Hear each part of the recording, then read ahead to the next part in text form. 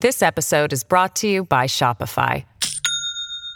Do you have a point of sale system you can trust, or is it a real POS? You need Shopify for retail. From accepting payments to managing inventory, Shopify POS has everything you need to sell in person. Go to shopify.com/system, all lowercase, to take your retail business to the next level today. That's shopify.com/system. Hello, everybody. This is Marshall Poe. I'm the editor of the New Books Network. NBN listeners like to read books and buy them. So we thought we'd tell you that right now, our friends at Princeton University Press are having a remarkable site-wide sale. You can get 50% off books, including ebooks and audiobooks, with the code 50, F-I-F-T-Y, at checkout until May 31. You can save some real money on Princeton University Press books. I encourage you to go there and check it out. Welcome to the New Books in Political Science podcast. My name is Heath Brown, and today I'll be talking to Ernest McGowan, who is the author of African Americans in White Suburbia, Social Networks and Political Behavior. The book is published by Kansas University Press in 2017, and I have the real pleasure to have Ernest on the line today. Ernest, how are you doing? I'm doing good. How are you? I'm doing great. It's a pleasure to have you on and to have this really interesting book to talk about. Thanks for having Before we talk about it on the podcast, we usually let the author do a brief introduction. So maybe you can just share a little bit about yourself, where you are now, where you've been in the past. Tell us about yourself. I am Ernest McGowan III, a University of Texas PhD. Got my PhD in 2011 and started at the University of Richmond. I do basically political behavior, race and ethnicity, campaigns and elections, a little bit of media. I teach random intro to American government, methodology, research design, and classes like that. So just your normal behavioralist. Yeah. The book is really interesting, very timely, and I think takes on something that I have noticed, which is a lot of people talk about the demographic change that's sort of influencing politics, and they talk about it and then sort of stop there and move on to something else. You're really kind of digging into that in an interesting way, and in a way that many others haven't.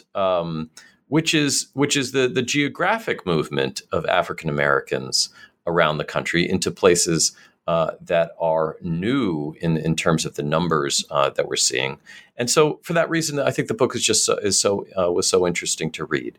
So, I wonder if we could start our conversation talking about that, which is what we know about the geography of African American life, and how that has changed, and then we'll get to the very interesting things about political opinion and political behavior. But sort of, what about this argument about suburbia and the increasing suburbanization of African Americans?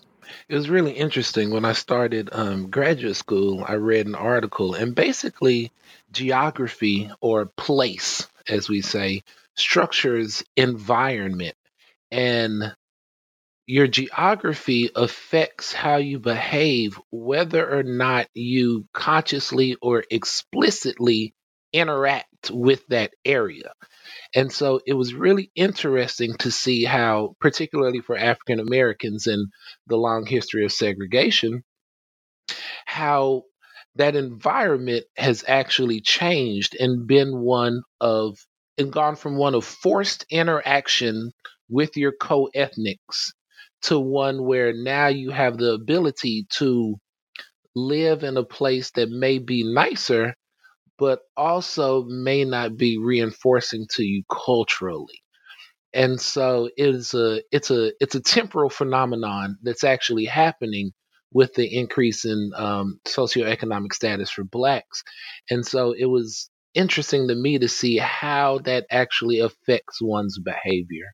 Now, when you were going into the project, as you just described, what were some of your expectations about this change?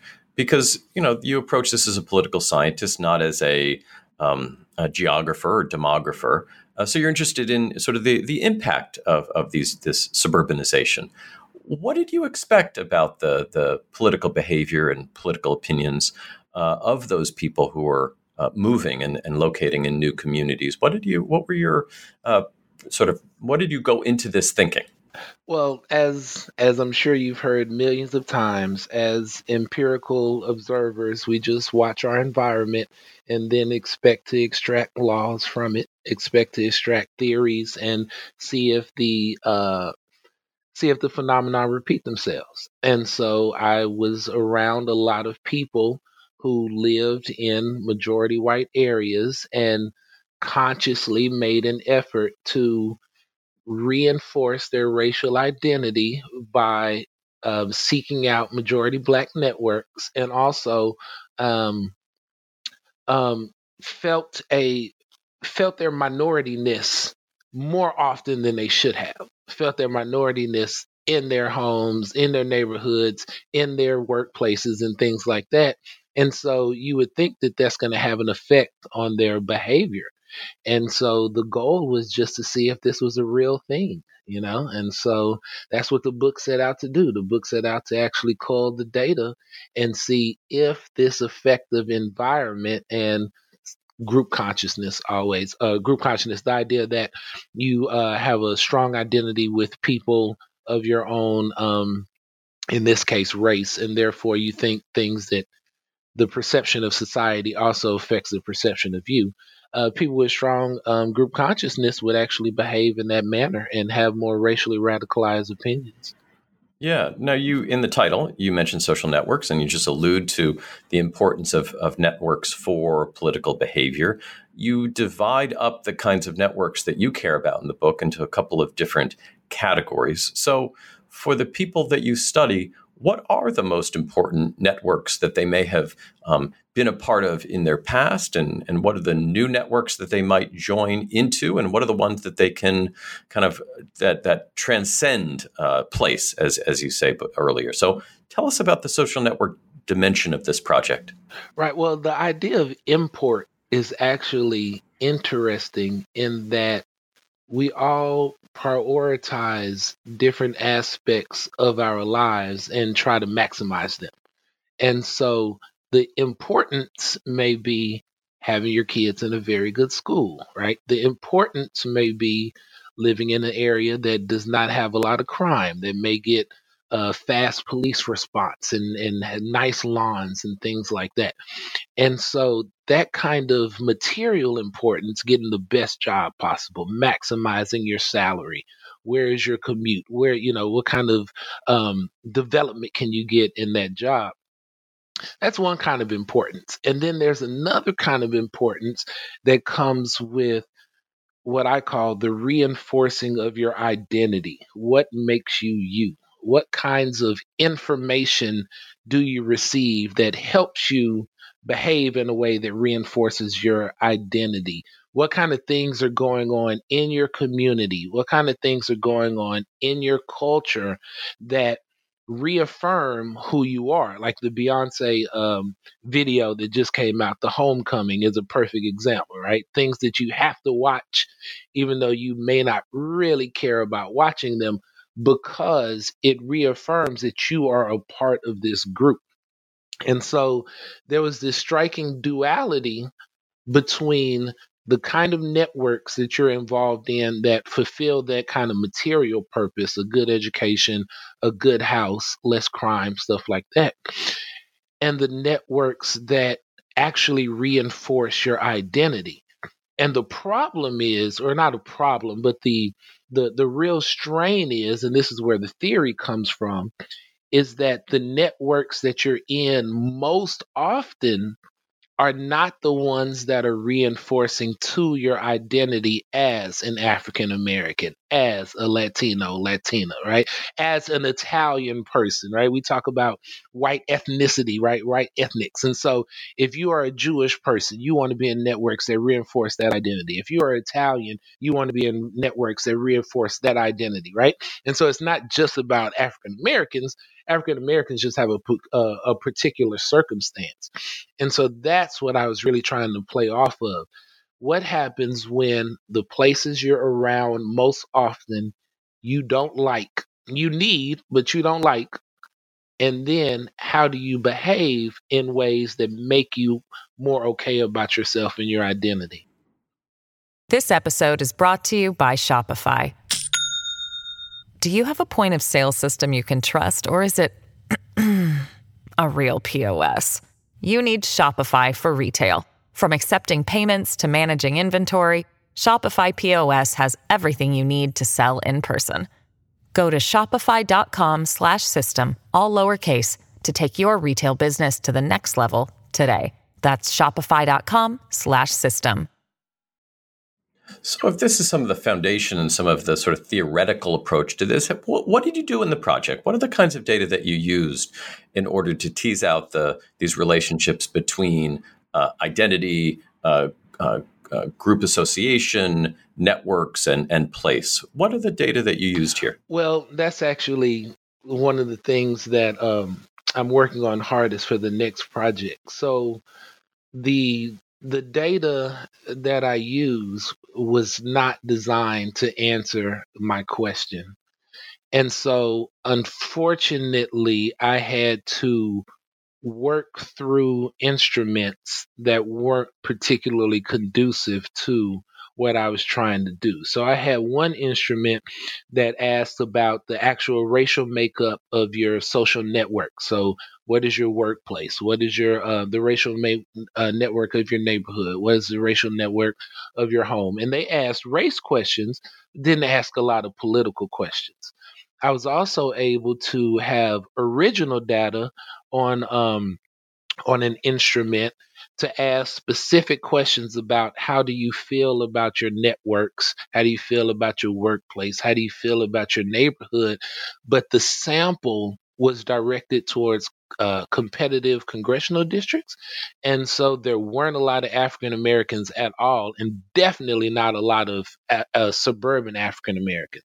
I was also able to use the American National Election Study for a lot of my data, and they had okay racial questions, great political questions, but the suburb question was actually done by the interviewer. So it wasn't self identified suburbanists. And so we're moving all these parts to try to pin down a phenomenon that I'm not exactly sure is there, and also not using instruments designed to figure out if it's there.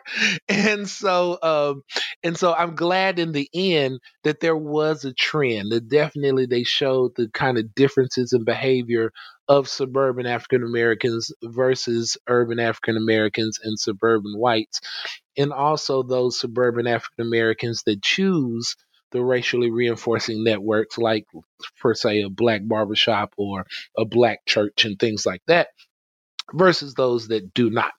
And so I'm happy how it turned out, but there's a lot more meat on that bone, and the next project, as we're working through it, is probably going to be the data are going to be a lot better for that one. Yeah, and then, given these limitations, and you were very humble in presenting what you found, because what you found was really, really interesting, especially given some of these data limitations. But at one point in the book, you write, and maybe you could just sort of talk about how you got to this conclusion, which is, you write, and let me just sort of quote, the confluence of suburban residents and race does appear to have an independent effect on the racial opinions of suburban African Americans. Their opinions are much closer to their urban co-ethnics than their white neighbors. They also hold a more racially radical ideology. What do you mean by that? And how did you discover this? Because on the one hand, this sort of makes some intuitive sense, but is also very surprising. It's very surprising that the suburban African Americans that you study in some ways express a more racially radical ideology than their African American neighbors in non-suburban areas. So maybe you could sort of unpack that a little. Okay, so starting in the 70s, and forgive me, but starting in the 70s, there's this idea that as racial barriers become less of as racialization, as being black becomes less of a barrier to socioeconomic status. So no matter how smart you were, you were never going to get that good job. No matter how industrious you were never going to get that loan. No matter how hard you worked, you were never going to live in that neighborhood just because you were Black, for no other reason, no merit whatsoever. And so once we get the civil rights movement, there begins to be this idea that as those barriers go away, and it is your aptitude, it is your industriousness that actually translates into success, success being a good house, a good job, things like that, that you weren't going to be as acute to racial differences, racial disparities, and racism, because effectively you weren't going to be hindered by it. The people in that are still in the segregated neighborhoods that do not get those kinds of educations, that do not have those opportunities, they're still going to be in a really bad place. But once you move to the suburbs and your white colleagues are actually embracing you as an equal, you aren't going to feel the same need to have that cohesive political behavior with those who are still in those segregated areas. So, but that whole theory relies on the absence of discrimination, racism, and, if you will, white supremacy. And so the whole theory is based on the idea that once you, as an African American, show your merit, and your merit being the ability to move into these suburbs, that you won't need being African American as such a strong part of your racial identity. And of course, what we saw through all the 90s, all the 2000s, what we see to this very day is that's not the case. So then the question becomes, okay, who is going to be experiencing the most discrimination, right?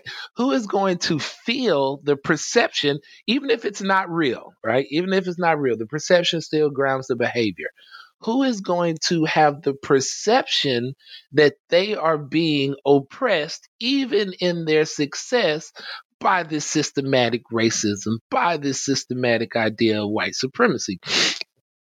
It's not going to be the people who are around other Black folks, because the people who are around other Black folks, their oppressors seem to be other Black folks. We look on Black crime. We look at who their bosses are when they're working menial jobs, things like we look at who are the people running their failing schools and things like that. And so they don't even have the experience to know that this whole other thing is out here in a lot of cases. It's those people that are in the majority white networks who actually have people look at them crazy when they drive home, right? Who actually have to change their hairstyles and their way of speaking and their cultural sensibilities in order to fit into this norm of collegiality that is rooted in maintaining the status quo, right? And so those people who are highly educated and therefore have the ability to read websites and look at the news and all those other things, the question was they should be more perceptive of the level of discrimination, and therefore more likely to say things like, yes, discrimination persists. Yes, government should help African Americans actually pull themselves up. Yes, we should have affirmative action steps in order to equalize racial disparities. Yes, mass incarceration and things like that. Precisely because they're in an environment where their minority status is more stark. Yeah, one of the really interesting findings is the type of political participation that we're interested in. The way we typically think about this is in voting. And if I'm describing the results correctly, suburban Black voter turnout is less than suburban white and also urban Black voting participation. But when you look at other types of political participation, the relationships shift. And suburban African American participation in attending government meetings, protests, and so forth is actually more than suburban whites.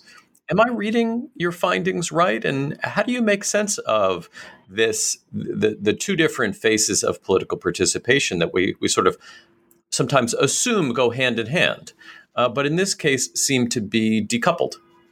Right. Well, so voting is about representation. And so what the real drill down finding is that the levels of participation are equal in presidential voting, but they roll off as you go down the ballot. So they're less likely to vote for their congressperson. They literally walk into the voting booth, vote for president, and then walk out. Mm-hmm. Don't even vote. And the only thing you have to do is just press another button, right? But you don't think that that person actually represents you. And so the alternative forms of behavior, like you say, attending meetings, really donating to candidates, working for minority candidates and things like that. Do you think that Blacks should always support Black candidates and things like that?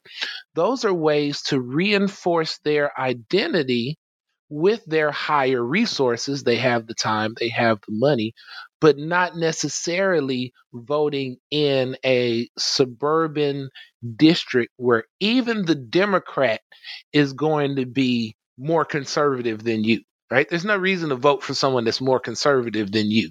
And so if I can use my resources, I can go with my sorority and do the get out the vote drive, right? I can go with my church and take people to the polls and things like that in a district where that Black mayor doesn't represent me, or that Black House of Delegates member or state house member doesn't represent me, but I can still prop them up. That's a way of me using a political behavior to reinforce my identity, which is the same as voting. But these suburban African Americans have the higher socioeconomic status to be in these kind of organizations and have the money to donate to Black candidates in Chicago or wherever it is. The book, again, is African Americans in White Suburbia, Social Networks and Political Behavior. The author who you've been hearing from is Ernest McGowan III. The book is published by Kansas University Press and available widely. Ernest, thank you so much for your time today. Thank you. It was a pleasure.